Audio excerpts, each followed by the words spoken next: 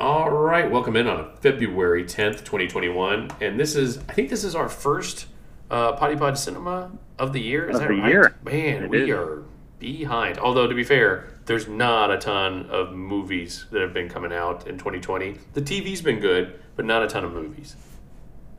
Correct. Correct. Yeah, 2021. It's still, the jury's still out, but it looks like we're going to get most of them in a big glut coming out this year. Yeah, Marvel pushed everything back to 2021, but the good news is like all the TV shows and all the movies look like they're going to be coming like pretty quickly out, and we're going to get a big bulk of that, which has been fantastic so far with WandaVision, which we'll get into later.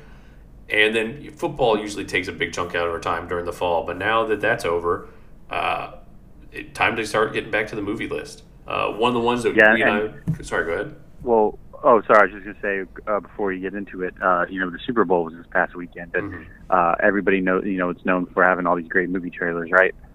Fun little fact, in 2020, there was $57 million spent on advertising for the blockbuster movies coming out that year, none of which aired. None of which have come out yet.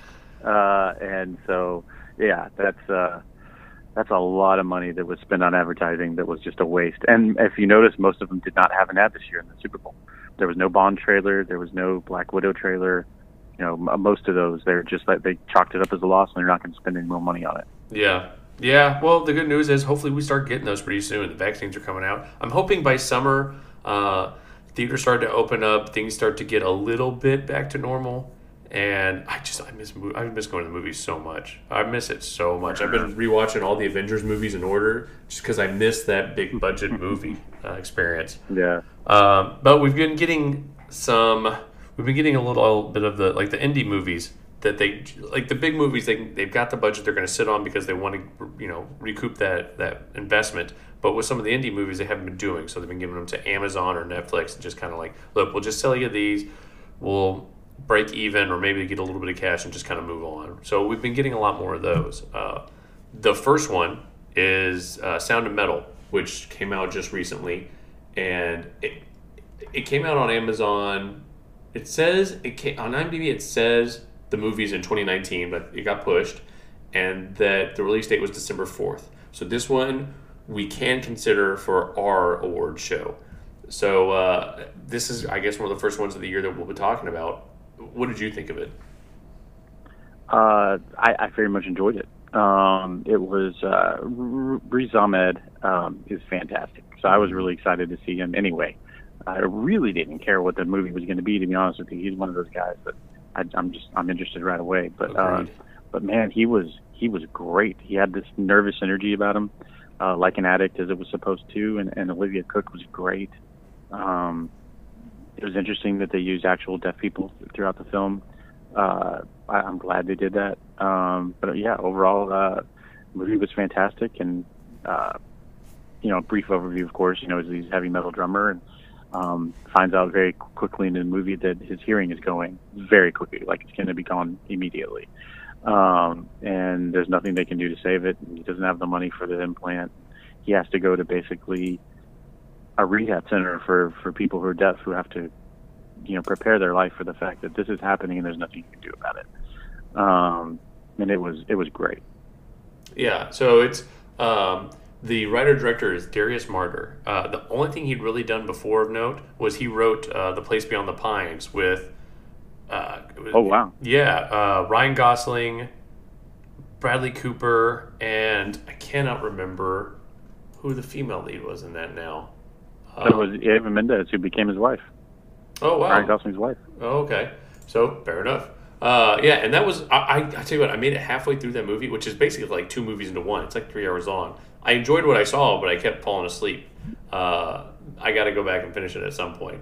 This movie. I have to admit, I never watched it either. Yeah, this movie is basically two people. Well, I'd say three people. Riz Ahmed, who you and I both very much enjoy, and like you said, I don't really need to know what it's about. I'll watch him do anything. Olivia Cooke, who's fastly becoming one of my favorites, and she was amazing in this.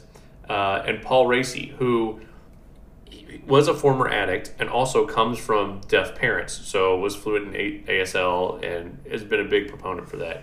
and he was really I don't really know him in anything else, but he was fantastic in this. And a quick cameo by Matthew Almeric, who is really good. I wish he was in more stuff. I really like that guy. But the movie starts off real slow, and it's about, you and I had discussed this off air, about the music, which is basically a band with just Riz Ahmed and Olivia Cook. It's god awful. It's just loud noise. Like, it's not. You wouldn't want this soundtrack. I think that was the point, though. I mean, it was loud noise, and that's letting you know. Oh, well, that's clearly why his hearing's gone. Yeah. It's no wonder. Yeah. Yeah, and so all of a sudden his hearing's going out, and it happens quickly, and so she decides, okay, you got to go to this place. Their manager finds this place for him to go for people that are deaf and former addicts. It wasn't his manager. It was his AA sponsor. Oh, was that who it was? Yeah. It was his AA. It was their AA sponsor. He called him and said, "Look, we need help." And he said, "Yeah." He said, "Well, what you need is this, and it's this place," and that's where he sent him. Okay, so Riz Ahmed and Olivia Cook, you find out he's been 4 years sober, and they've been together 4 years, and you kind of put together, okay, you've traded one addiction for another, and then when you see them leaving, it's basically like he's going through withdrawals, being away from her, and so he goes to the center, and he starts getting better, and then you see she's living in France, she's doing well, and he decides, I've got to get the cochlear implants, which is kind of right now. It's still kind of they do it for babies and stuff, but it's not really hearing anymore, or hearing again. And so he's trying to sell off everything he owns, basically still for the addiction. He's still trying to chase that addiction, and I don't want to give anything too much away if you don't see it, but he goes to France, and it's basically just it's story of an addiction, but it's just different kinds. And yeah, exactly. I mean, to the point where he's even not breaking into their house to steal things to pawn, but he's breaking into the house to get videos of what she's been up to since she's been gone, and it's like getting little hits of that, and then selling everything he owns to get back to her and to get more of that drug, and only to find out that, yeah, you're right. You're the addiction that you're what I've been addicted to, and this isn't healthy. Mm-hmm. And he was bringing her down too, which you find out again in its own way. So yeah, no, it was a really well done movie. Yeah, because at the beginning she's kind of grunged out and she looks terrible. I mean, I don't think she's a drug addict. It didn't allude to that, but she looks strung out. And then when she goes back to France with her family, she looks better. She looks healthy. And yeah, like you said, they were so codependent. They were both kind of addicts with each other. Mm-hmm. And yep. When the movie started, it's a slow burn, and it took me a while to kind of get into it. Like I kept waiting for it to get. I was like, that's too bad. It's good actors, but the story's meh. But it kept getting better and better, and then the final scene was fantastic. And then after that, this was one of those movies where I couldn't stop thinking about it for the next day or two. I kept thinking about it. Mm-hmm. I did went on IMDb, looked at the trivia stuff, and it's the more I thought about it, the more I kept picking up little things here and there that I just that I oh, I didn't even think about that, and then maybe I was thinking too much into it, but it was just things that I picked up that I don't know, that I thought gave it kind of a clue of what was going to happen. But I enjoyed it. I thought it was fantastic. I kept liking it more and more. I gave it an 8.5. What did you give it? I give it an 8.4 just to be contrarian to you. But right. But I think it was. It's right in that range. I wouldn't call it instant award winner. You know what I mean? But it was definitely up there. It was better than good. If you want to put it in those terms, it was better than good. I would give Riz Ahmed and Olivia Cook. I would definitely nominate for Best Actor, Best Supporting Actor. Yes. And the script you could probably put for Best Screenplay. The director's young. I thought it was good. Yeah, it was fine. I would like to. I'm interested. I would like to follow them. Darius Martyr. I would like to keep track and see what their next project is, because I think it showed a lot of promise. It looks like he wrote it with his brother. Oh, okay, cool. Yeah, the brother is it's another same last name. I just blanked on. got out of it. But yeah, it looks like they wrote it together. Okay. Could be interesting. Fantastic. So, and this was originally supposed to be based off. It was going to be a documentary based off of a real couple, and that was. Oh, really? Yes. Some of the facts changed, but it was going to be off a real couple, and then things just kept falling through. Eventually, the person that was going to do it gave it to Darius Martyr and said, "Here, see if you can do something with this. I won't be able to make it." And so he turned this around and did this, and good for him, man. So. I would recommend this one. I enjoyed it. I will probably watch it again in like a year, and like I feel like it's one of those where I'd pick up more things like, oh man, okay, and just appreciate it that much more. Yeah, absolutely. All right, let's move on to the next one, the next big one that kind of came out, and that was The Little Things. You and I were both really excited about this. The cast is ridiculous. Denzel Washington, Rami Malek, Jared Leto. That's kind of the bulk of the cast. There's other ones. Oh, you know what? Natalie Morales is in it a little bit. I was excited to see her. I think she's good, and I keep waiting for her to kind of like take off. And I think she's not a surprise. She's great. Yeah.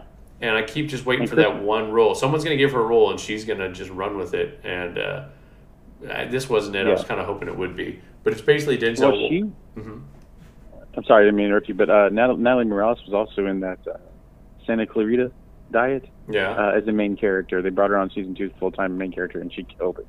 That makes sense. She's good at that. So the writer-director for this was John Lee Hancock.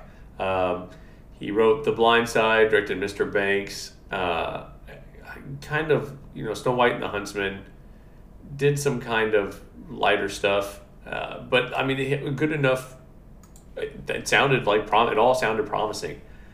It was boring, man. It was real boring. It was slow. And you and I talked about this off the air. Is that like we couldn't figure out? There's something off. I don't know if it was the pacing. I don't know. I couldn't put my finger on it, but there was something missing from this that I couldn't figure out. It felt like it was trying to push its way through so fast to get to Jared Leto, which I understand because he was amazing in it, that it didn't really set up the rest of the story. Like it just moved too fast to the rest of the story, and it felt like it kind of glossed over things.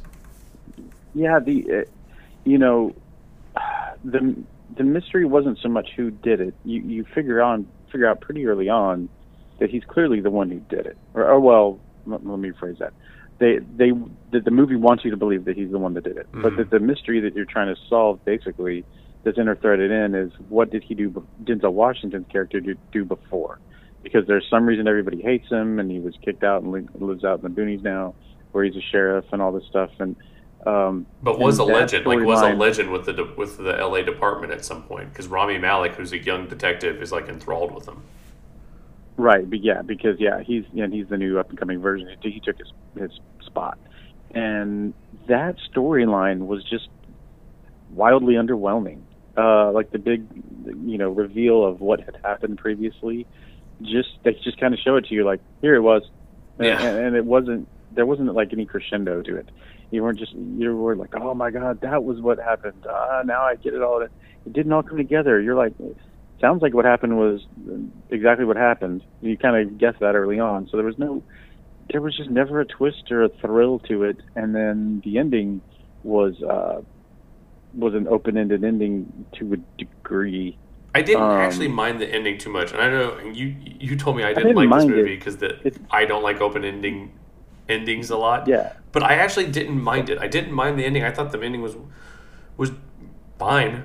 But then it just kind of like. But then after that, the prologue was just kind of like meh. Like it just kind of meh, and then then it's credits. All right, well that was. That's what I mean. Like if it's an open ending, they could have ended it openly in the way that they did. I don't want to give too much away, but what they did could have worked great if that storyline of Denzel's had ended in a fun climax.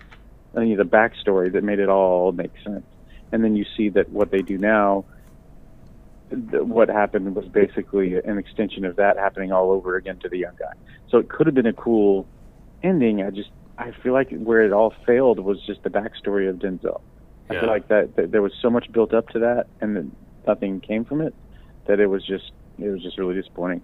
I felt like it had a lot of elements that could have made it a really good movie. I mean, Lord knows, Jared Leto in this was unbelievable. Like best supporting actor nominated, unbelievable. He was so good in it, but and so creepy. I felt like there was a lot of elements. I felt like it was unfinished. Like the whole, they needed to do another draft. Yeah, it just needed another draft and another look over. But like it had a lot of elements that could have been good. It disappointing. I ended up giving it a 6.7. I believe you gave it a 7.2, which is awfully high in my opinion. Higher than I really wanted to. I think I overcompensated for the fact that the acting was amazing. I thought the ending was, I want to say, brave. Like it was. I liked it. I thought it was a good ending for what the culture is going through at the time with the distrust of police and things like that. So I thought that was amazing. I heard an interesting thing. I saw, may have been a Reddit thing or something, but people had said that if Jared Leto had played the Joker exactly how he played this character, it would have been amazing. Yeah, I was like, that's a good point. Like that was a perfect Joker character. I mean, mysterious, dark, twisted, don't know what's happening with him in the back. Yeah, I was like, it was a really great performance. It just felt like it was the wrong one. Yeah. But hopefully he brings that. Hopefully he brings that to the Snyder Cut. Yeah, exactly. Which it looks like they will. Yeah, we'll talk about that a little later. So IMDb gave it a 6.3. I gave it a 6.7 for the same reason you gave it a 7.2, and that the acting was so amazing. But the movie was like a 5.5. I could say a 5.5, maybe 6. But the acting was so good, I gave it a 6.7. Yeah, I'll agree with you on that for sure. Yeah. All right. Let's move on to. So I'm late to the party on this one. You've been telling me forever to watch it, and that's Midsummer, and that's on me. I should have watched a long time ago. The problem is it's like a 2.5 hour movie, and it's long. Yeah, and it's Ari Aster as the writer and director, the same guy that did Hereditary, which you and I both very much liked. And also a long movie. But yes, yeah, and this felt like the same writer director as Hereditary. Didn't it? Yeah. It's not scary. It's just creepy. It's just unbelievably creepy, and it makes your skin crawl. And it kind of lets the movie breathe. Like it sets what you kind of know what's going to happen a little bit in the movie, and then just kind of it eases you into it. And I think that's what makes it that much more unsettling. But it was dynamite. That's the best way to put it. Is unsettling, and I found that there was a lot of similarities to this in Hereditary, which is what was so interesting to me when I watched that movie last. Second, was that this is another cult, doing some secretive evil things in the background, and I wonder if, because I believe Hereditary was that was prior to Midsummer. Yeah, Hereditary came out 2018. This came out the following year, 2019. Oh wow, okay. Because Midsummer it was basically The Wicker Man, right? It was like an updated version of The Wicker Man to a weird degree. I have no idea. I've never seen The Wicker Man. Okay, yeah, man goes to a town that's basically all women, only to find out that he's not saving them. On some mystery murder that he's trying to solve, that they're actually setting him up to burn him alive in a Wicker Man set up in a festival at the end of the day. So very similar. Okay. Very similar. Not exactly the same, but I was wondering if he had to do Midsummer as like a studio mandated like Wicker Man update in order to get Hereditary. But Hereditary was first, so it's interesting. Yeah. He has a genre he likes. Well, but and what's interesting is, I get that, because Midsummer seems like it would be the one that comes out beforehand, because it seemed like it would have been really cheap to make. They're making it in Scandinavia during the summer, so they've got all these daylight hours, so they can shoot pretty much whenever they need to. The cast is, it's not unknowns, but it's all up and coming people. Like, this is what kind of put, I think, Florence Pugh on the map, and she was unbelievable in this. That was a level of acting I didn't know existed. He seems to get the. If you look at Hereditary 2, he seems to get the absolute best acting out of his actors. I agree. William Jackson Harper, most notably known for being Chidi in The Good Place, was fantastic in it. Will Poulter, who I think is underrated, who's been in quite a few things. He was in the Maze Runner movies. He was in that. What was that movie with Jennifer Aniston and Jason Sudeikis and Emma Roberts, where they're driving the Winnebago? It's a stupid funny movie. Oh yeah. We Are the Millers. Yes, We Are the Millers. Underrated movie, and he steals every scene he's in that. So really good cast, enjoyable movie. I mean, it was 2.5 hours. I'll be honest, it didn't feel like 2.5. I mean, you could tell it was a long movie. It did not feel like 2.5 hours. Like it moves, and it's a slow movie. Like it should be a slow burn, but it runs crisply. Like there's not a wasted motion, and so I loved it. I thought it was fantastic.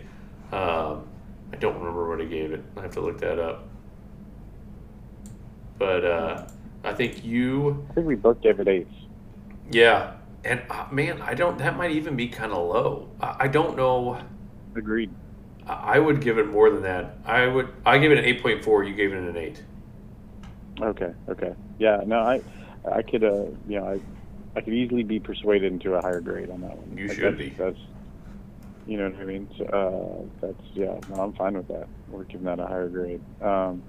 It was a very unexpected movie. I didn't know anything about what it was going into it. Yeah. When I saw it, I didn't either. Literally nothing. I had no idea what I was getting into. So, it was, and to get that level of acting out of Florence Pugh, who again I didn't know at the time, that just blew me away.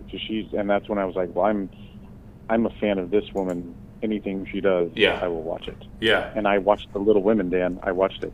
I don't blame you. That was a great cast. I sat down to try and watch it one day, and I just got distracted, and I didn't come back. But I meant to, just because that cast was so good. And I like, what's her name? Greta Gerwig, who did Lady Bird. And Lady Bird was, she keeps doing all these coming-of-age teenage girl movies, which are certainly not directed to me. But I loved Lady Bird. That was a fantastic movie, and I've been meaning to watch Little Women. Absolutely, and we get to see her coming up in Black Widow and Hawkeye this year. I'm excited about that. That'll be fun, as well as that's right. She was in that Father of the Bride short and was pretty hilarious. I don't know if you saw that COVID special. It was pretty funny. Yeah, did you ever see the first ones? The Father of the Bride, like with Martin Short, or not Martin Short, Steve Martin. Steve Martin, yeah. That was a great movie. They brought out a 3-4 minute type short, maybe it's more, maybe it's 10, but with the entire cast back, and she's the little girl grown up. Florence Pugh plays the little girl grown up, and it's great. It's a great little funny thing. Okay. And then The Maid is coming out with Florence Pugh as well, which I've already heard some interesting things about. So no, I'm looking forward to everything she does, and this director. Has become a fan of mine. I've become a fan of as well too. So. Oh yeah, I'm looking Ari Aster. So the one I'm excited about that she's got coming out is "Don't Worry, Darling." It's a psychological thriller centering on an unhappy housewife in the 1950s. It is directed by Olivia Wilde, and the cast is Olivia Wilde, Florence Pugh, Chris Pine, Gemma Chan, Harry Styles, Dita Von Teese, Nick Kroll, and that's about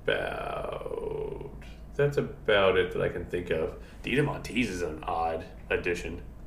But this will always be known as the movie that Chris Pine replaced Shia LaBeouf for. Is that what he did? Yeah. So Shia LaBeouf was the main character in this opposite Florence Pugh, and he basically had a meltdown, and Olivia Wilde kicked him off the movie and said, "Look, everything I do, every movie I make, I have a very strict no assholes policy." Fair enough. And she said he violated that policy. So he was kicked off the movie, and they brought in Chris Pine to refilm those scenes. Fair enough. I mean, Chris Pine's a great actor. I feel like that's a pretty lateral move acting-wise, but the age difference is going to be weird. Because Florence Pugh is like, I don't know. They were husband and wife in The Outlaw King also. Okay. Well, but that's a different time when people married their 12-year-old cousins. So, good point. Good point. Yep, that is true. All right, let's go do a little bit of TV. So the big one that's going on right now is WandaVision, and I struggled through the first two episodes. So they released the first two, and then the next three all came out every week after that. And after watching the first two, I was like, I mean, it's Marvel. I trust them, but my God, it was painful getting through those first two. Luckily, they're only like 15 minutes long. Yeah, if it hadn't been Marvel, a lot of people would have bailed. Yep. On the show altogether. But because it's Marvel, and maybe people would have come back after all the critical applause for what's happened now. Mm-hmm. But yeah, it started off rough. Now, don't get me wrong. Even for what it was in the first two episodes, I thought it was pretty amazing what they did with. I mean, you truly believed, like you could have told me that was the Mary Tyler Moore show, like a lost episode on the first episode, and the second one Bewitched. I mean, it was wild how perfect it was, like a lost episode of one of those shows. It wasn't. There were so many levels it was working on. What's that? Except it wasn't funny. The Dick Van Dyke Show was funny. Like Bewitched was funny. Well, some of it, I mean, it was funny in the way that those were back then. If you go back and watch those shows right now, they're actually not that funny. They were just funny because they were quote unquote zany and things that like that lobster as the door knocker. I mean, those were the types of things that got the laughs in those movies and those shows. I mean, and they even have him like trip over that thing at the beginning, but instead of the ottoman that he was famous for always tripping over, he trips on the door and drops, because he passes through it and drops the Scarlet Witch, if we call her that. But anyway, yeah, they made a horrible mistake by bringing those out episodic, and you did need those to set it up. But honestly, like, I feel like this almost should have been maybe a 2-part movie. They could, they should have brought all 3 episodes at first instead of 2. And I understand there's only like 4. I'd argue 4. I think in the 3rd episode, but at the third, people weren't excited. But the end of the 3rd episode, it showed you, oh, okay. Like, you get this little, oh, okay. Because I think at the end of the 3rd episode is when Monica Rambeau gets thrown out of the universe. And I think that was the 3rd one. I have to go look. But it definitely gave you insight into, okay, Wanda's in control of all this.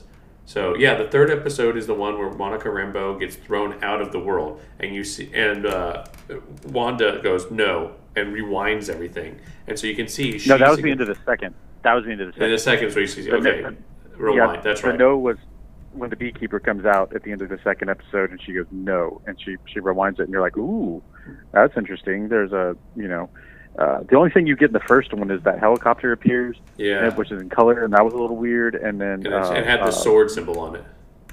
Yeah, and you hear someone that you see somebody watching him on the TV screen at the end. Yeah, and you're like, oh, what's that? And then so it's a mystery building, but watching a sitcom in the meantime, and then finally episode 4 comes out to everybody's delight, which finally made you go, oh, this is Marvel. Yeah. This is Marvel. And it shows you what's been going on with the sword in the background, and it was great. Yeah, it brings back Monica Rambeau and kind of shows how, it also brings back Randall Park. I love me some Randall Park. And it brings Kat Dennings back from the Thor universe, and she's now a doctor. She's no longer an intern. And so, you kind of see what's going on inside the WandaVerse. And then in the 5th episode, there's some dialogue. Catherine Hahn kind of like breaks character. It's like, is this okay? And you start to see it starting to fall apart. Vision's starting to become more aware. And you see that Wanda stole Vision's corpse from S.W.O.R.D. But you don't know. Top secret facility, yeah. And you don't know if she was controlled. There's rumors that it could be Mephisto or Dormammu or something along those lines is controlling. So here's okay. So you say yours. Whatever. You say yours. Yeah, I was gonna say. Well, first, what I saw one, I feel like those are too big of a character to introduce into this show. There is a budgetary constraint. But Dormammu's already been introduced in the Doctor Strange movie. I don't mean introduced. I just mean filmable. I don't think there's a filmable way to do Dormammu in this episode with the budget constraints and all that kind of stuff. It doesn't even matter. I just feel like the show Marvel likes to have their shows. It's either a small scale show or it's a massive scale show. Like they tend to, and I feel like they're trying to keep this somewhat of a small scale show because, like I said, there are some budgetary constraints on a TV show versus a blockbuster movie. And I feel like it's much simpler than people are trying to make it. I think that, like when she's breaking in to steal Vision, so Sword was introduced. Obviously it was Shield previously. Sword is the Sentient Weapons Observation and Research Division. So sentient weapons is basically drones that are self-aware, right? That's what a sentient weapon is. I think Sword was trying to create Vision into a weapon. Yeah. And she went to steal him back because he even says that was against Wanda's wishes. Or actually, I believe Wu says that. So I think she was trying to save her, can we call him husband, a boyfriend, whatever. She was trying to save Vision, who was being operated on, and she'd lost him, and she's like, no way you're doing this to him. And she steals him back and then brings him to escape and hide in this town that she set up as a barrier so nobody could touch him and mess with him. So I think Sword was trying to use him as a weapon. I think Sword's going to be the bad guys to a degree. And they were doing something. They were doing something they shouldn't have done with him. And she's because like you saw him trying to make in the fifth episode, he flies a drone in to see what's going on that Monica Rambeau figures out how to do, and he tries to take a shot at her and kill her immediately, even the kid's there. Yeah. So he's out to kill her. He wasn't trying to negotiate.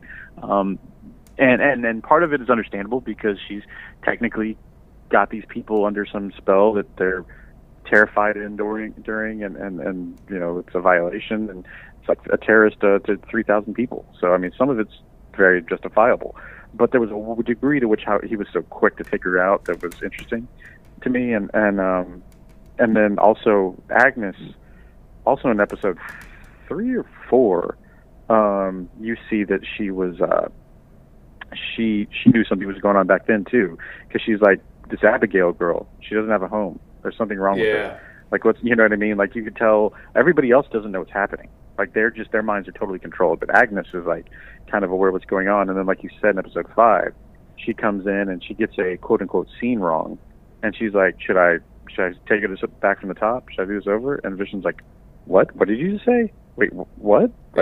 Like there's clearly, like who are you talking to? What are you talking? And that was interesting. And then she makes some really interesting comments, like when the kids come down and they age up real fast. She's not even phased by him. She goes, kids can't control them even when you want to. And you're like, ooh. And the Vision's like, where are all the kids?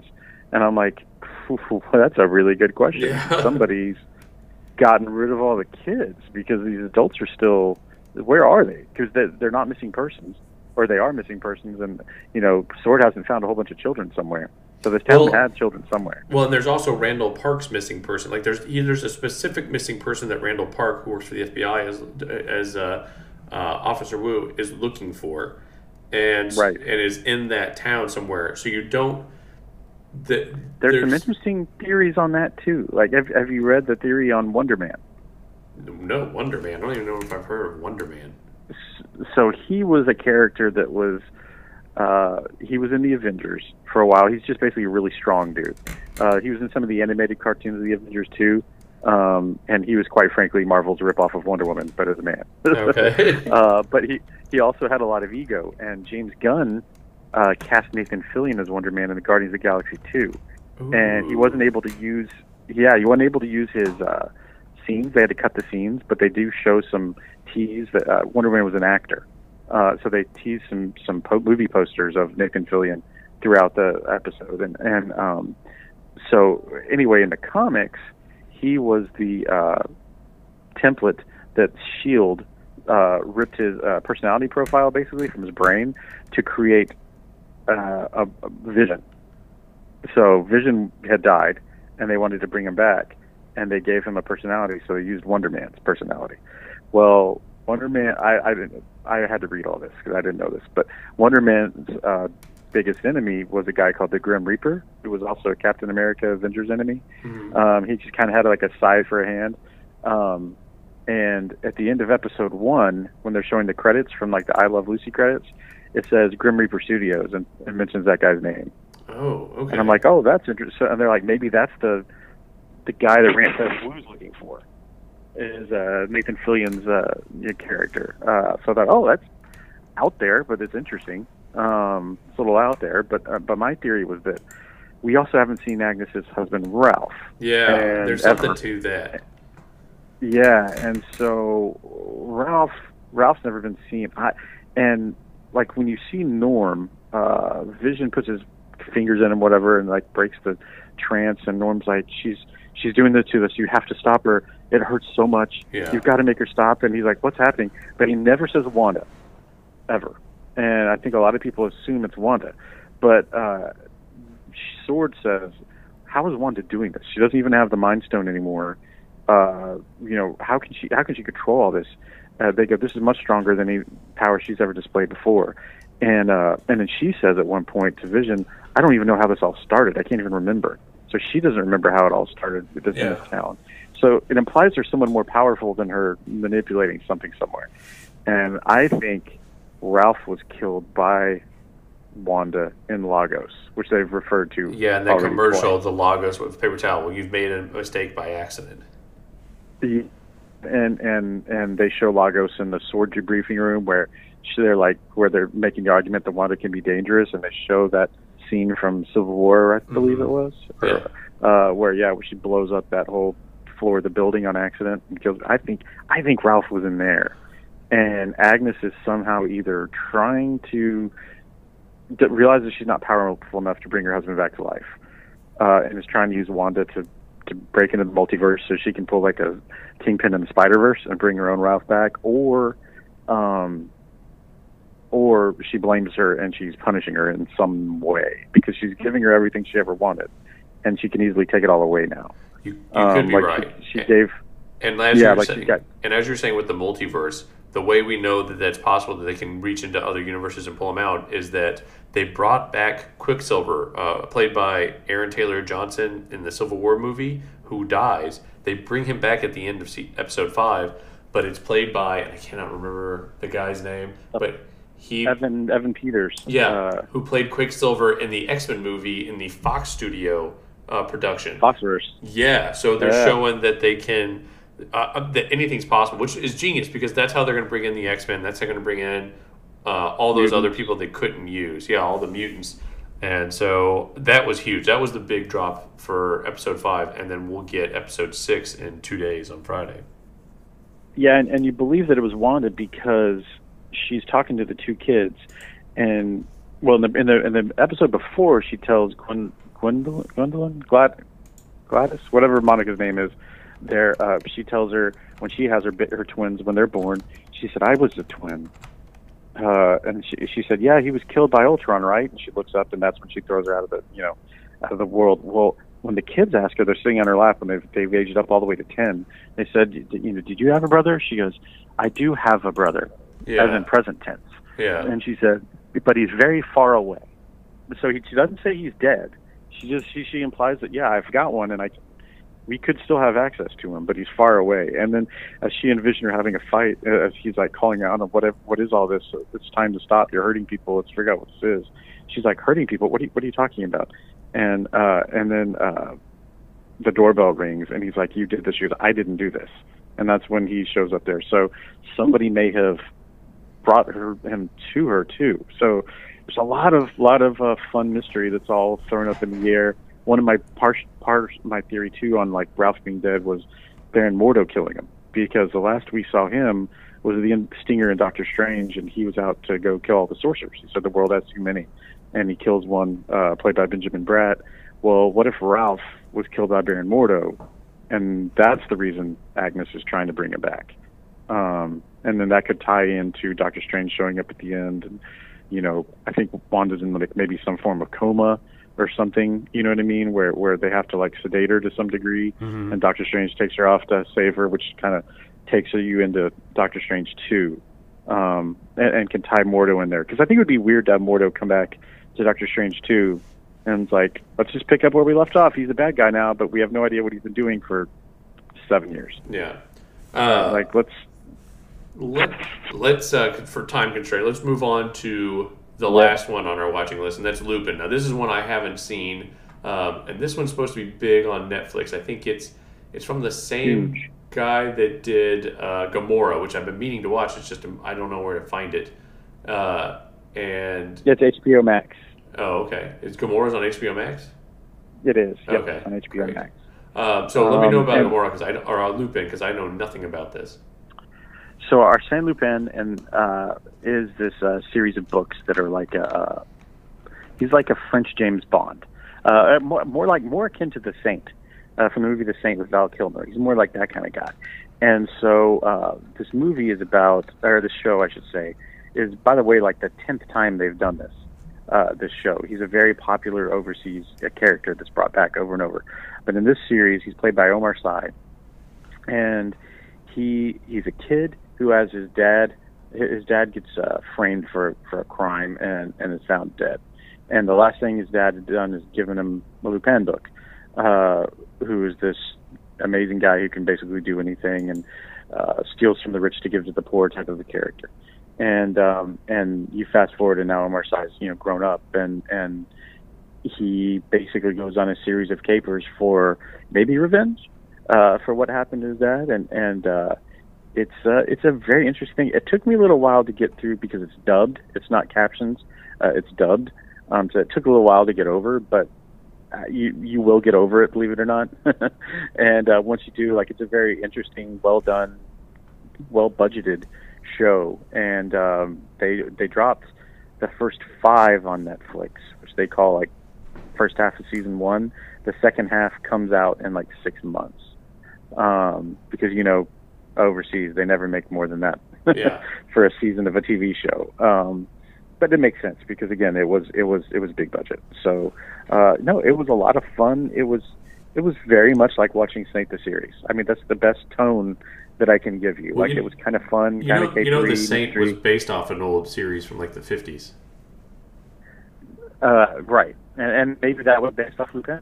Don't know. Fair enough. But there's even a Lupin series right now in Japan about a French detective like this. So, I mean, that's current. So I mean, this is like Dracula in the form of he's just constantly being remade overseas, and this is the first time we've really been introduced to him over here. So I thoroughly enjoyed it. I thought it was a lot of fun. It got a 7.6 on IMDb. I'd say that's about right. All right. Fair enough. Yeah. And now, looking forward to stuff that we know is coming out or intending to come out at some point. And the first one is Minari. This one, I think it was supposed to come out a while ago, and COVID. So this one is it's a Korean family starts a farm in 1980s Arkansas. It's got a 7.0 on IMDb with 5,500 people. I don't know how they saw it yet because it's not out. Yeah, that makes sense. It might have come out in other countries, just not the U.S. yet. That might be it, just for, I don't know, award season or whatever. But it's Stephen Yeun is the main character, who you might know as what was his name in Walking Dead? In The Walking Dead, yeah. Oh my God, name? I blanked. But yes, yeah, he was a fan favorite. Oh my God, yeah, fan favorite. I can't believe I can't think of that name. Pull it up for you real quick, but yeah, that drives me nuts now. Glenn. Yes, Glenn. I don't know a ton about this. I just know it's been getting a bunch of buzz, and I think it's supposed to be coming out pretty soon. It's got a pretty good rating already. I liked Glenn, and so Will that's Patton's just what I in want to it, too. mention. Love me some Will Patton. Will Patton's in it? I didn't see that. Yeah, he's in it. Good. I felt, man, that guy just kind of fell off. He was so big for so long, and he just kind of fell off. You and I were both big fans of him. Poor guy got stuck having to act next to John Travolta in the Punisher movie. Oh, that's right. Yeah, that'll do it to you. Wah, wah. Yeah. So the next one we were kind of looking forward to. I don't know if you saw the trailer for this. It came out during the Super Bowl. I did. Look, this is probably I am going in with every intention of it being very, very, very bad, but I don't care. I am in. It's Bob Odenkirk. A bystander who intervenes to help a woman being harassed by a group of men becomes the target of a vengeful drug lord. Bob Odenkirk, Connie Nielsen, Christopher Lloyd. I'm trying to think of who else. Oh, RZA's in it from Wu-Tang. And that's about the only big names I see. but it looks like it's just a stupid, fun shoot 'em up movie, and I like me some Bob Odenkirk, so I'm in on that. Look, it's not going to be good. That's fine, but it's going to be fun. I think it's going to be really fun.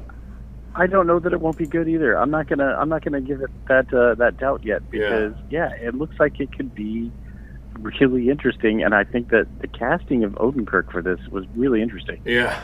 I mean, it's a tough guy basically. So yeah, I'm excited about it. Yeah, I think this could be potentially a hidden gem. Yeah, and you know what, Connie Nielsen, I felt like never got the credit that she deserved. Like, she would always just pop up and stuff, be awesome, and then just like fade into the night. Like, she was great in Gladiator. She was good. So Basic, remember the movie Basic with John Travolta and Samuel L. Jackson? It actually had a really good cast. It was an okay movie. She was good in it. Like, there was some good acting and stuff in it. But she would just pop up. She was also, remember the Hunt or the Hunted? That was the one with Benicio del Toro as like this super killer. Yep. Yeah. I remember most from The Devil's Advocate as the first time I saw her. Oh, yeah. That's right. I forgot that was her. And then she was in a show called Boss, which was great. I heard that was Kelsey good. Grammer. Yeah, I heard that was really good. That was a great show. So yeah, she was in that. And then, most people nowadays just know her as, from the Justice League and Wonder Woman movies. Yeah, she's Hippolyta in the Wonder Woman movies and in that universe. Yeah. I mean, good for her because those things suck. But I always felt like she was better than like people gave her, like a bigger name than people gave her credit for. Yeah, absolutely. So this one, Old, is one that you were trying to convince me is going to be good. So present your case. Well, I don't know if it's going to be good. I think that I'm going to give it a shot because I feel like he's slowly been earning my trust back. So it's a new M. Night Shyamalan, he made notorious for making 3 pretty great movies, followed by 5 of the worst films ever filmed. Just absolutely horrible movies. But then recently he's made Split, which I really liked a lot. The Visit, which a lot of people liked, but I have not seen it, but I've heard a lot of great buzz. And that's almost like the kids going to grandma's house and the grandparents are going to kill or eat them or I don't know, crazy, but people tell me it's really good. And then he made Glass, which I really liked as well. I did too. And then Servant, which is getting all kinds of buzz. So season 2 just came out on Apple TV Plus, and season 3 is already greenlit.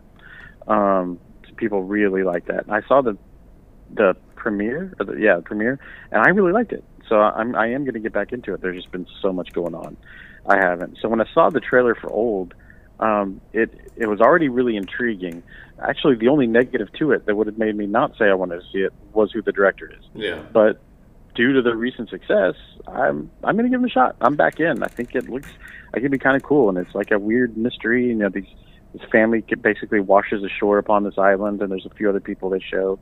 I don't know if they all came together, but basically everybody's aging rapidly, like extremely rapidly. Like their kids run around a corner, and they come back to the other side, and suddenly they're 15 years older.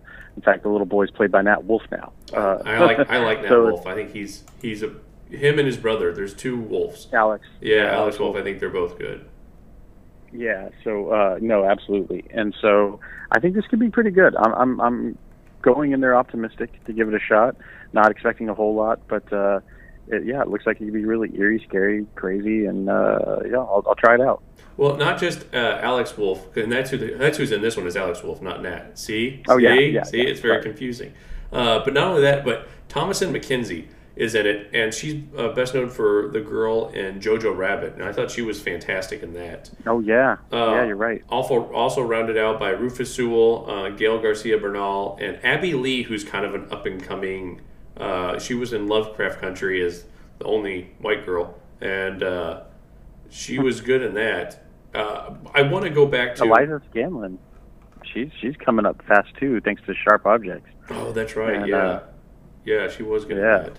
So I got to ask you. Women you said all the time. He made 3 movies that were really good, followed by 5 that were terrible. What were the 3? Because I feel like everyone's got kind of a different one for him. What were the 3? Glass and The Visit. Split Glass and The Visit. And then Servant is the show that's so great. Split Glass and The Visit. No. What you said he made? Those are his only 3 that you like. I never saw The Visit.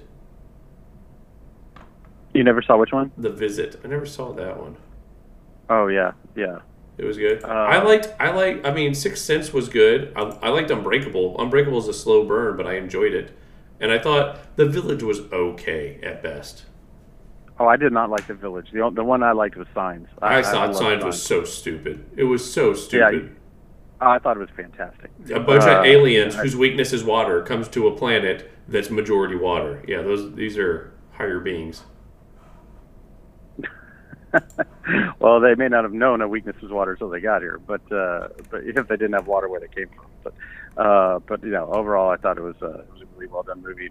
Joaquin Phoenix is awesome. All the acting was awesome, but I liked the twist of the signs and what it meant for the priest to see the signs. You know, the double entendre.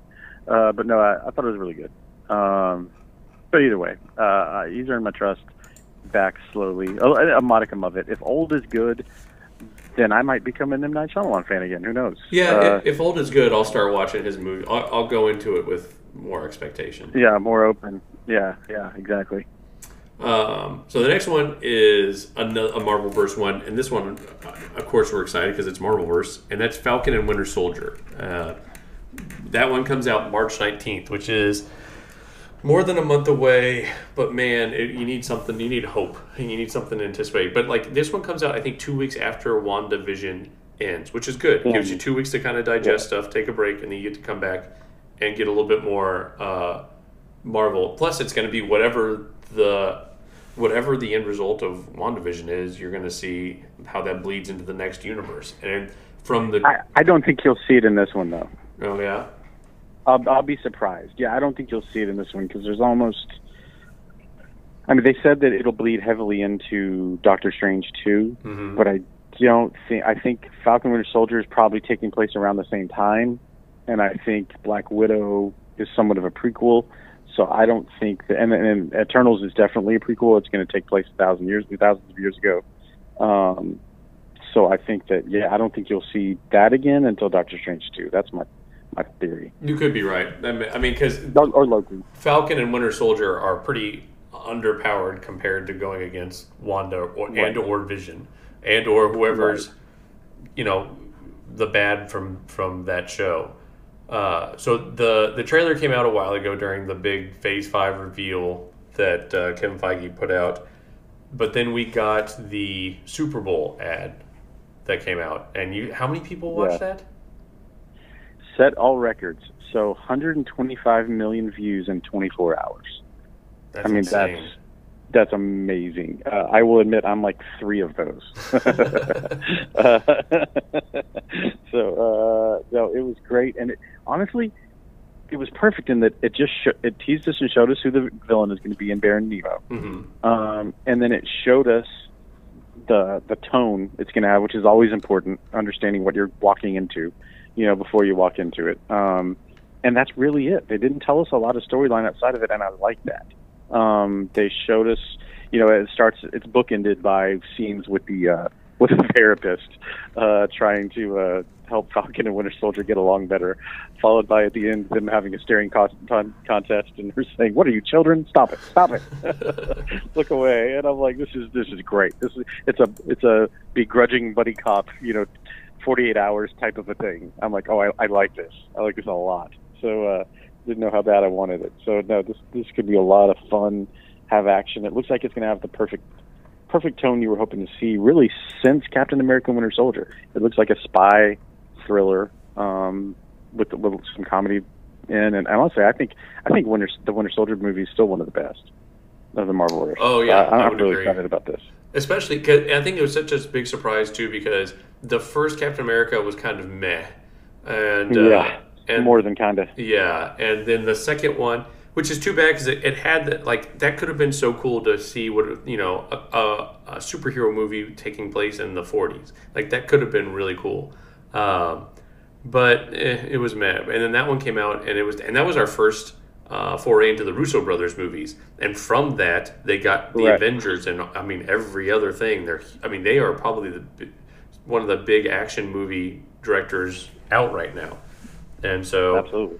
I'm looking forward to that. I mean, anything Marvel puts out, I'm going to watch. I'm very rarely disappointed.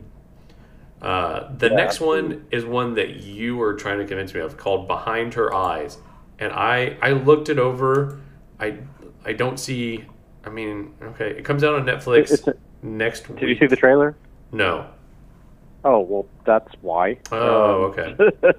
So the trailer was great. It's a psychological thriller, and maybe mystery. I can't tell. It looks like it's going to be somewhat of a mystery. And it's got some really good actors and actresses in it that have been great in other things. I didn't see what actors and actresses are you seeing? Because I didn't really see anybody that I knew. It's because you don't watch good things. Okay. So, I'm kidding. So Liv Hewson, is that how you say her name? Hold on, they left her off. Yeah, Eve Hewson. She was the main character in The Nick, and got really famous making The Nick. So okay. I'm pretty excited about her finally being in something else. She was in something else recently that was very popular. Let me see real fast. Bridge of Spies. She was in Robin Hood as Marion, but I didn't watch that one. Nobody did. Yeah, Papillon. I also did not watch that one. Papillon? Uh-huh. Papillon? Is it Papillon? They call it I think it's called Papillon. Yeah. Right. Fair enough. The one with it's got Charlie Hunnam is the word I was looking for. Yeah. But and then she was in the Tesla movie, which I've been wanting to see and I still haven't. But it got a 5, so I may not. Yeah, I'm not going to see that. Yeah.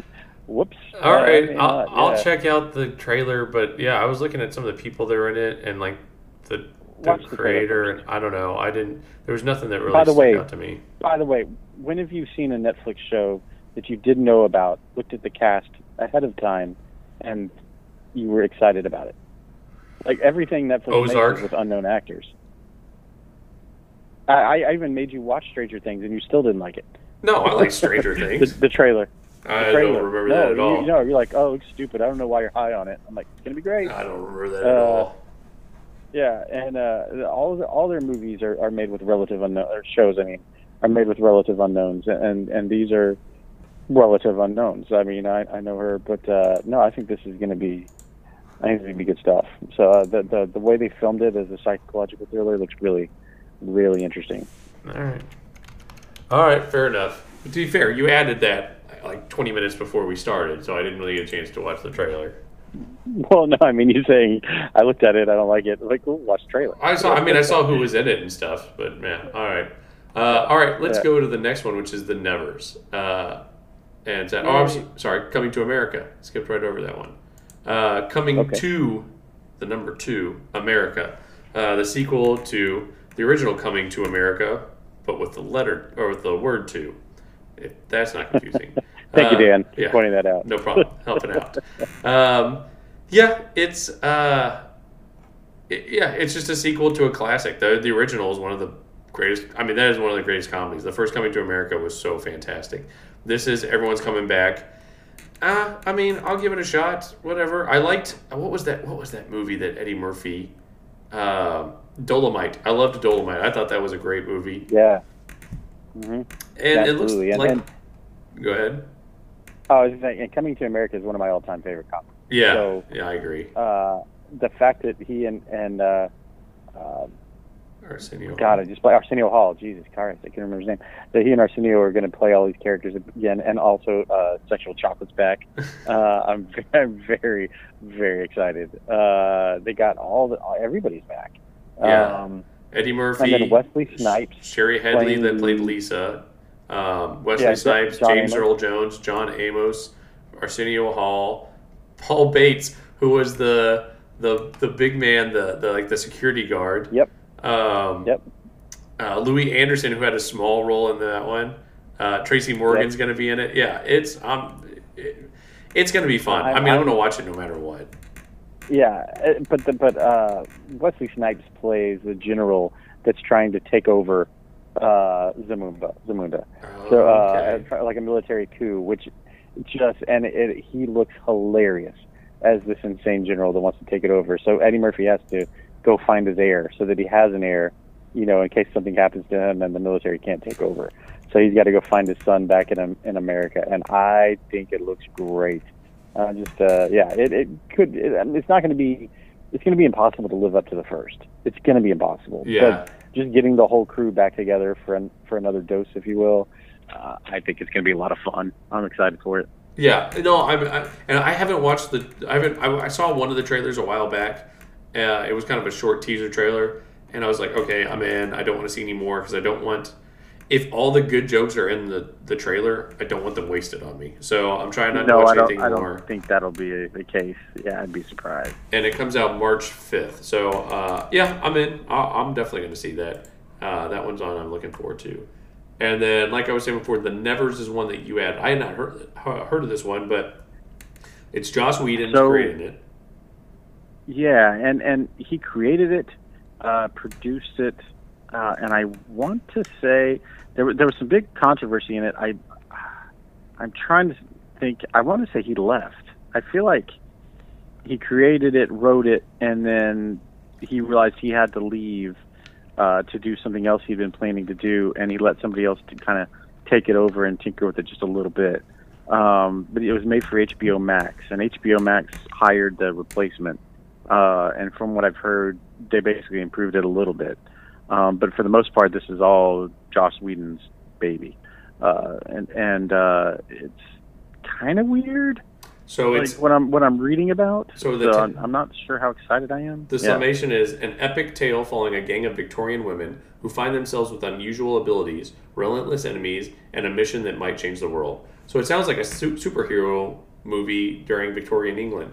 I don't really know much of the cast other than Nick Frost, and I like Nick Frost, but like the stuff he's in is kind of hit or miss, so that's not really enough to bring me in. Meh. Yeah, but everything Joss Whedon does, one of the things he's kind of made a name for himself on too is making stars out of unknown female actors. He always has women as the protagonist in his shows, from Buffy to Dollhouse to all these types of shows that he does. So, and even Firefly, kind of the female was the strongest lead in that, really. Yeah. So he's kind of known for this. So I have a feeling he's gonna do a really good job, building strong characters. He doesn't write boring women. You know what I mean? These are going to be strong characters. They'll be good. And yeah, it's kind of, I don't know. I'm reserving judgment. Joss Whedon definitely gives it some clout that has me interested. HBO Max being behind it also gives it a lot more clout so far, because they've been doing great things. And you know what? I've learned to not care as much what the cast is going in on a series. On a movie, I do. On a movie, it very much matters, but because they have to get your attention quick and have to have proven, ability, a true acting ability to bring you through emotions in a 1.5 hour time frame. Mm-hmm. But on a series, like you can have subtle acting that, and the story can build the character as much as the acting. So, with the series, I'm not too concerned with whether I know the people or not anymore. For HBO Max, if it's for TLC, I'm out. Yeah. But for HBO Max, like and Netflix, I don't care who the actors are. Fair enough. Yeah, that one doesn't really intrigue me too much. I'll wait till it come out and I hear stuff. And now to wrap it all up, we have time for the news. So right. The first thing off the bat, this looks cool. So they're making a Dungeons and Dragons movie. I know that sounds terrible. Yep. But the cast, I'm intrigued. So they've Are got, you? Well, I'm looking at the cast and less intrigued. All right. Well, outside of Chris Pine. Justice Smith was great in the Get Down. All right. He was also good in that Pokemon movie. All right. What you got against Justice Smith? What did he do to you? I should put it this way.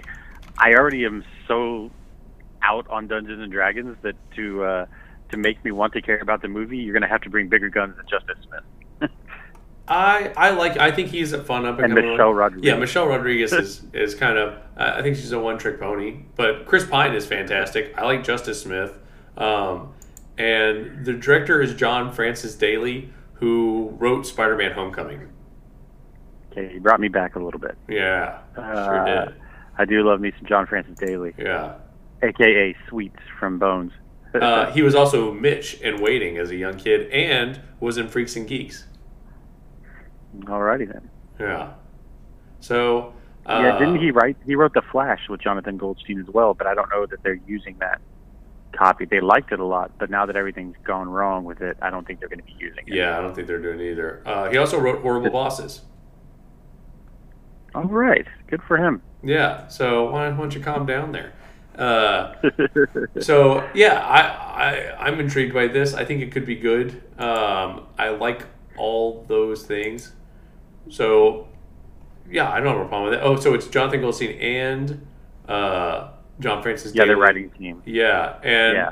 Jonathan Goldstein's also the one that directed Game Night, which was, dude, that was low key great. Like a lot of people, I feel like people didn't really give it a chance, but it was. They both did Game Night. Yeah, they both. Oh, they both directed Game Night. Okay. Yeah, they're a writing team. They do them all together. Okay. Yeah, and so no, I like the idea of that. Yeah, that actually kind of brought me back into it a little bit there. You did it, Dan. You did the impossible. I'll be interested to see how they play the world. Is it its own world, or is it almost Jumanji-ish, where like people get drawn into the world and then the dragons? That's what I thought. I thought it'd be like a Jumanji kind of thing, and I know it's a ripoff of Jumanji. I don't care. I want that. Yeah, I think that's probably what happens because it's so built upon, nerds around a table, playing this game in their attic, and then somehow, be drawn into this world of magic and sorcery and brute strength and princesses. It just makes a lot of sense. Yeah. No. I'm excited for it. I think it'll be good.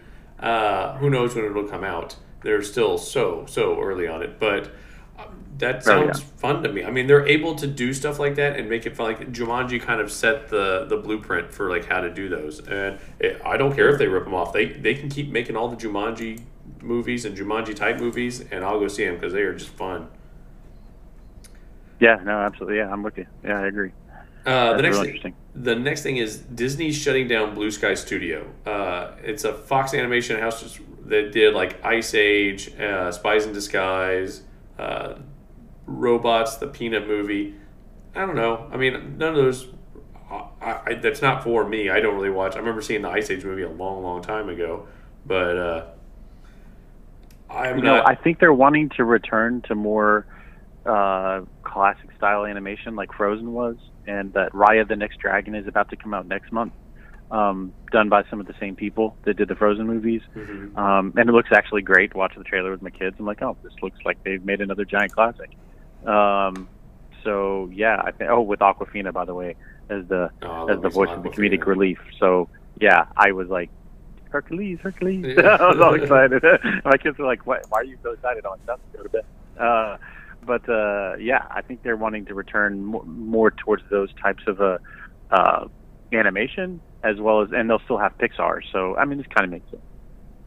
Yeah. No. Yeah, it makes sense. They bought out Fox. They don't really need it. Why would you have two different studios? So it's not a big thing, but it's that was a studio that put out some decent sized titles. So just thought it was noteworthy. The next part, absolutely, definitely noteworthy. And so Snyder has released photos of his Joker, Jared Leto as his Joker, and like we were talking about earlier with the Little Things portion, where we wanted Jared Leto as Joker. It looks like that's what we're getting. The new pictures of him look like he's a creepy dude in an insane asylum. They got rid of the hair. Yeah. They got rid of the gold teeth and all the stupid tattoos, and but he looks creepy. It looks like a cool looking Joker. Oh no, I'm really excited about it. Everything. I mean, we know two things. We know it's going to have great action, and it's going to look amazing. The aesthetics of the movies are going to be amazing. That's what Zack Snyder brings you. So we know that, and I'm really excited to see if, getting to have his full-length movie, if it is allowed to expand a little bit of story. I really hope so, because now that he finally gets to show it, I kind of want him to get a win. You know what I mean?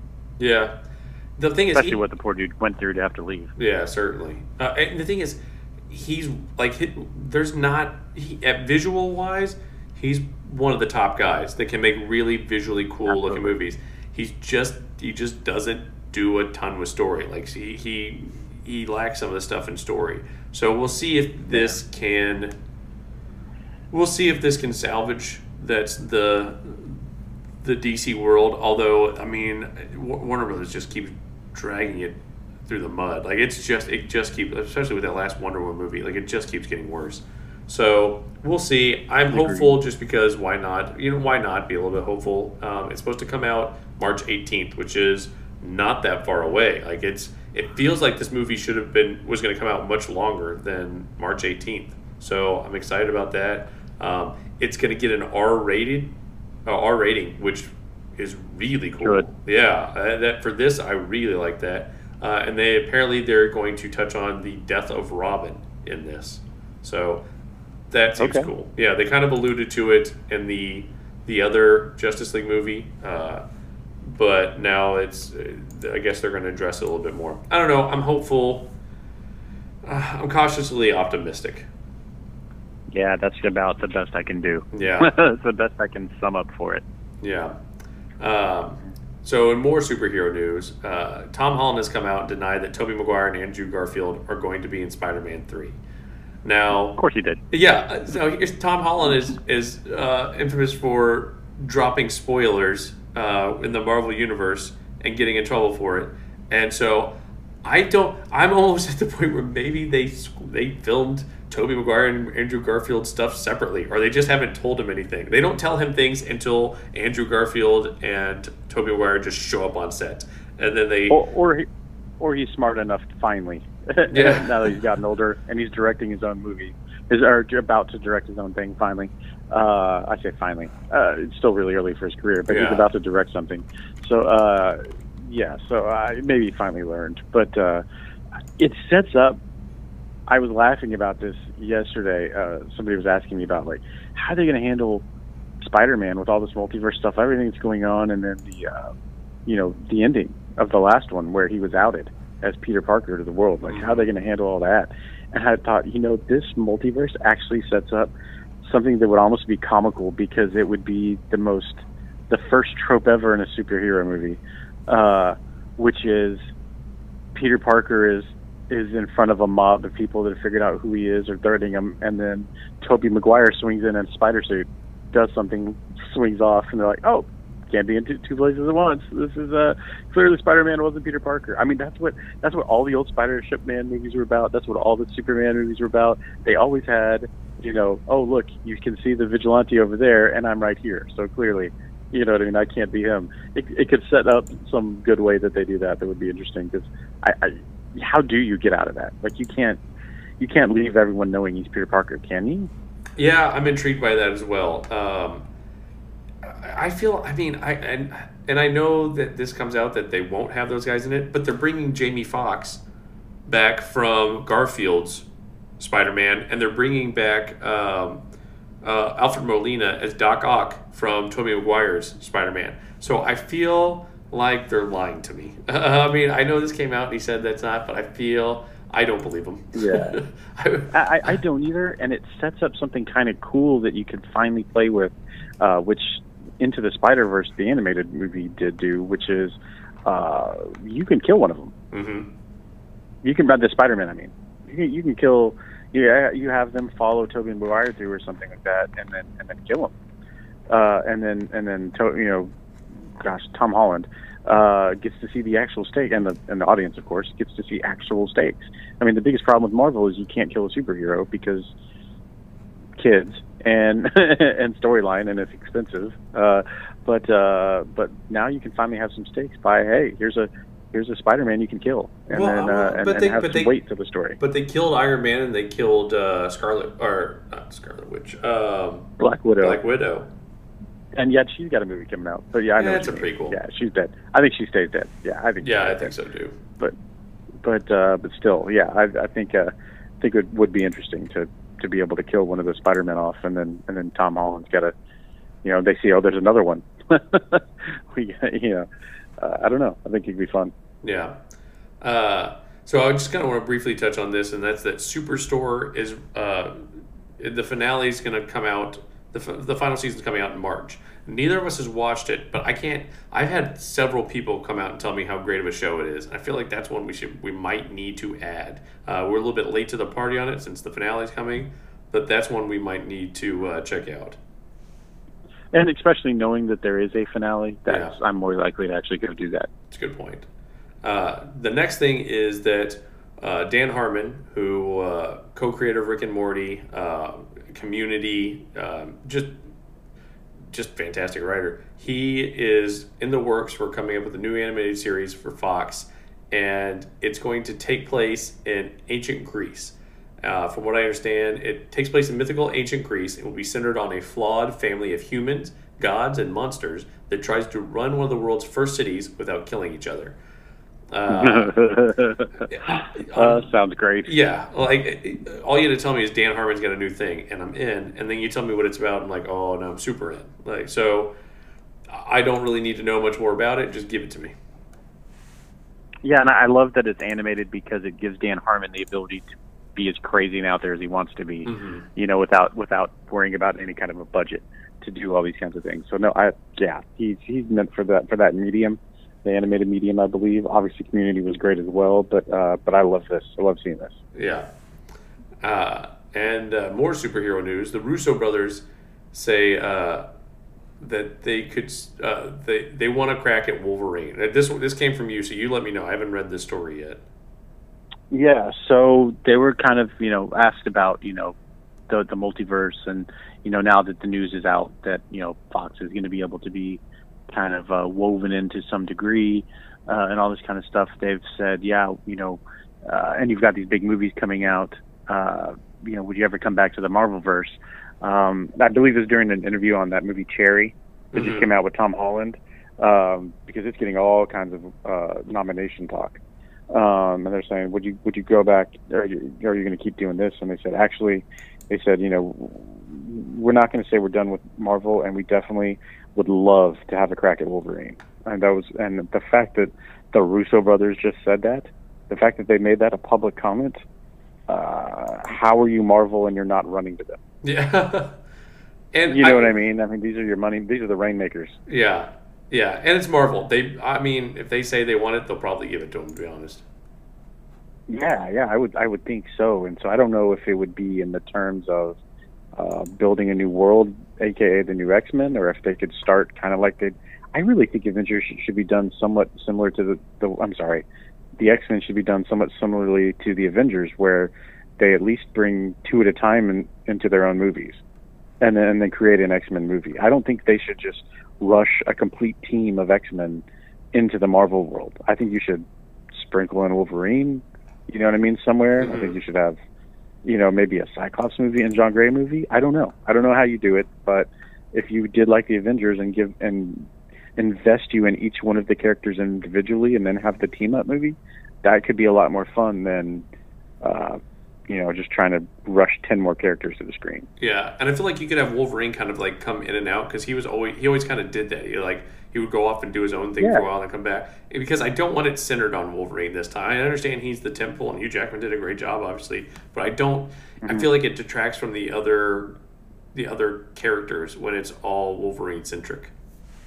I agree. In fact, I'd love him not be in the first movie at all. Yeah, I agree. And maybe midway through the second movie, he finds his way in helping them to some degree, and that could be exciting. But yeah, you've got the Marvel reverse now. I want to see the Wolverine interact with the Hulk, or Agreed. You know what I mean, someone like that. Like, I don't need to see him as an X-Men again. Like, maybe a little bit here and there.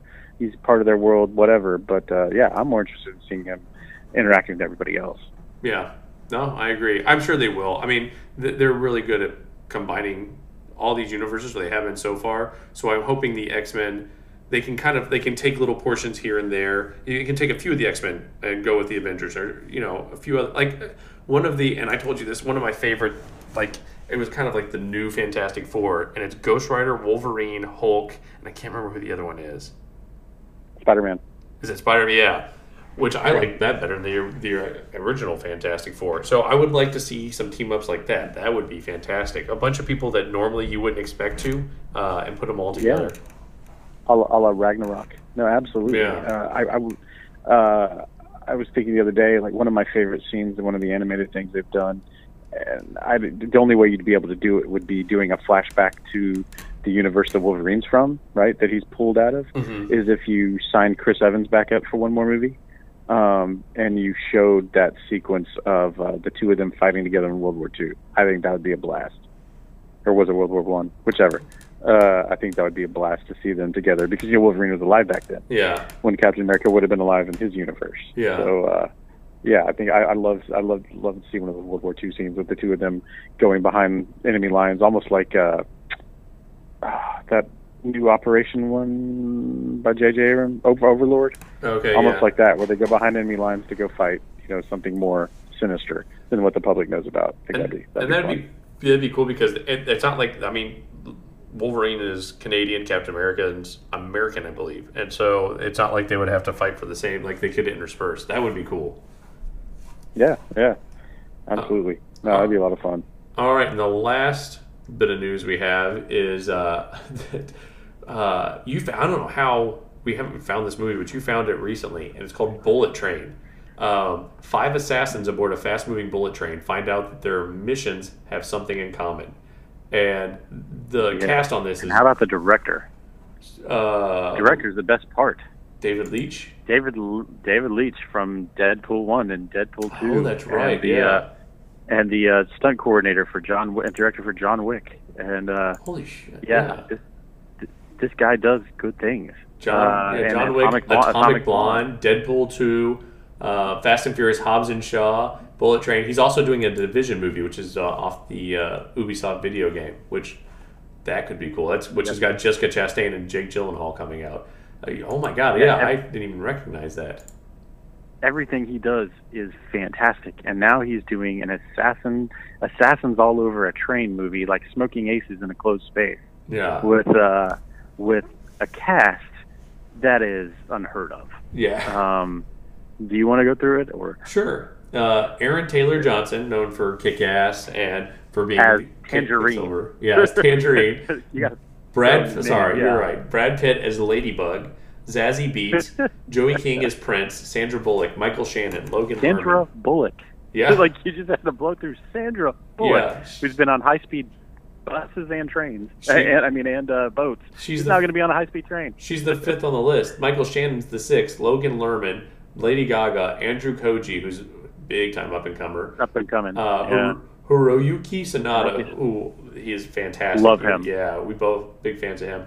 Brian Tyree Henry, great. Masi Oko. It's like, oh, all right, cool. And the rapper Bad Bunny, which again, okay. And Karen Fukuhara was just announced in that same article, who is known in The Boys as the woman or the girl. I forget what they call her. Yeah. And then she was also in Suicide Squad as Katana. Yeah. No, that's my God, this is gonna be good. They cannot start. It says it's filming. It can't come out fast enough. I can't wait for this. It can't. I don't think I've ever been this excited about a non-franchise movie before. Like this, I'm pre-buying my ticket the day I'm able to. So even though it's going to be COVID and empty, I'm still pre-buying my ticket. Yeah. So David Leitch, I don't know if I'm saying that right, and Brad Pitt, David Leitch was Brad Pitt's stunt double in Fight Club, Ocean's 11, Troy, and Mr. and Mrs. Smith. Yeah. And then Pitt had a cameo in Deadpool 2. The briefest cameo. Yeah, and he worked a lot with what's his name, Keanu Reeves prior to John Wick. That's how John Wick was offered to do it for almost nothing in the first John Wick movie. He barely got paid. So yeah, man, this is a well-respected guy, a well-liked guy, which I think is cool in this day and age. I mean, people want to work with him and help him and get things moving, and he's having massive success. Yeah. I mean, his Atomic Blonde was underrated. Dude, that was such a good movie. Great, fun, good movie, and Charlize Theron, that was my favorite work I've seen of hers when she plays the tough guy. Mm-hmm. Like, she always likes to do the tough guy role, and she's great in them. But that was one of my favorites, as seeing her just, beat up and bruised and battered, but still going back into it. Not just, some John Wick who's gonna kill everybody that steps anywhere near her. Like, I just thought it was so well done.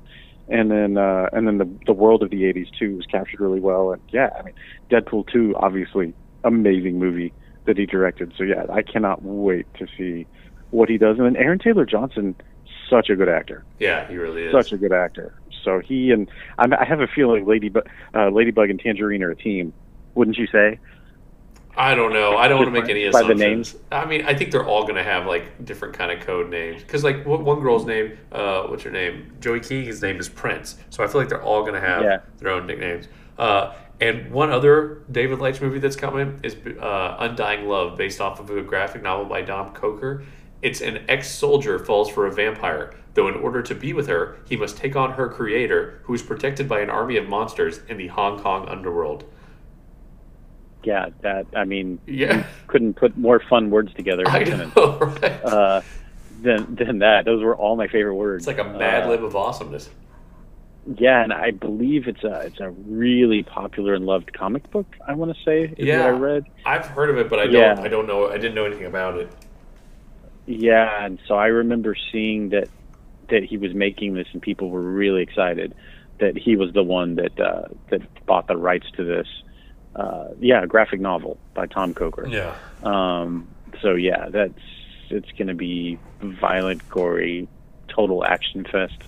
What a blast! What the right director can do for that movie is amazing, and he couldn't be a more perfect director for this. It's an Image comic. Yeah. Yeah. All right, well, that wraps up everything for today. We will try to come back next week. We've got some work to do. We've got to watch some stuff because we've got our award show. Hopefully, we're going to have it out next week. Okay. All right. Sounds good to me. See you then, bud. All right.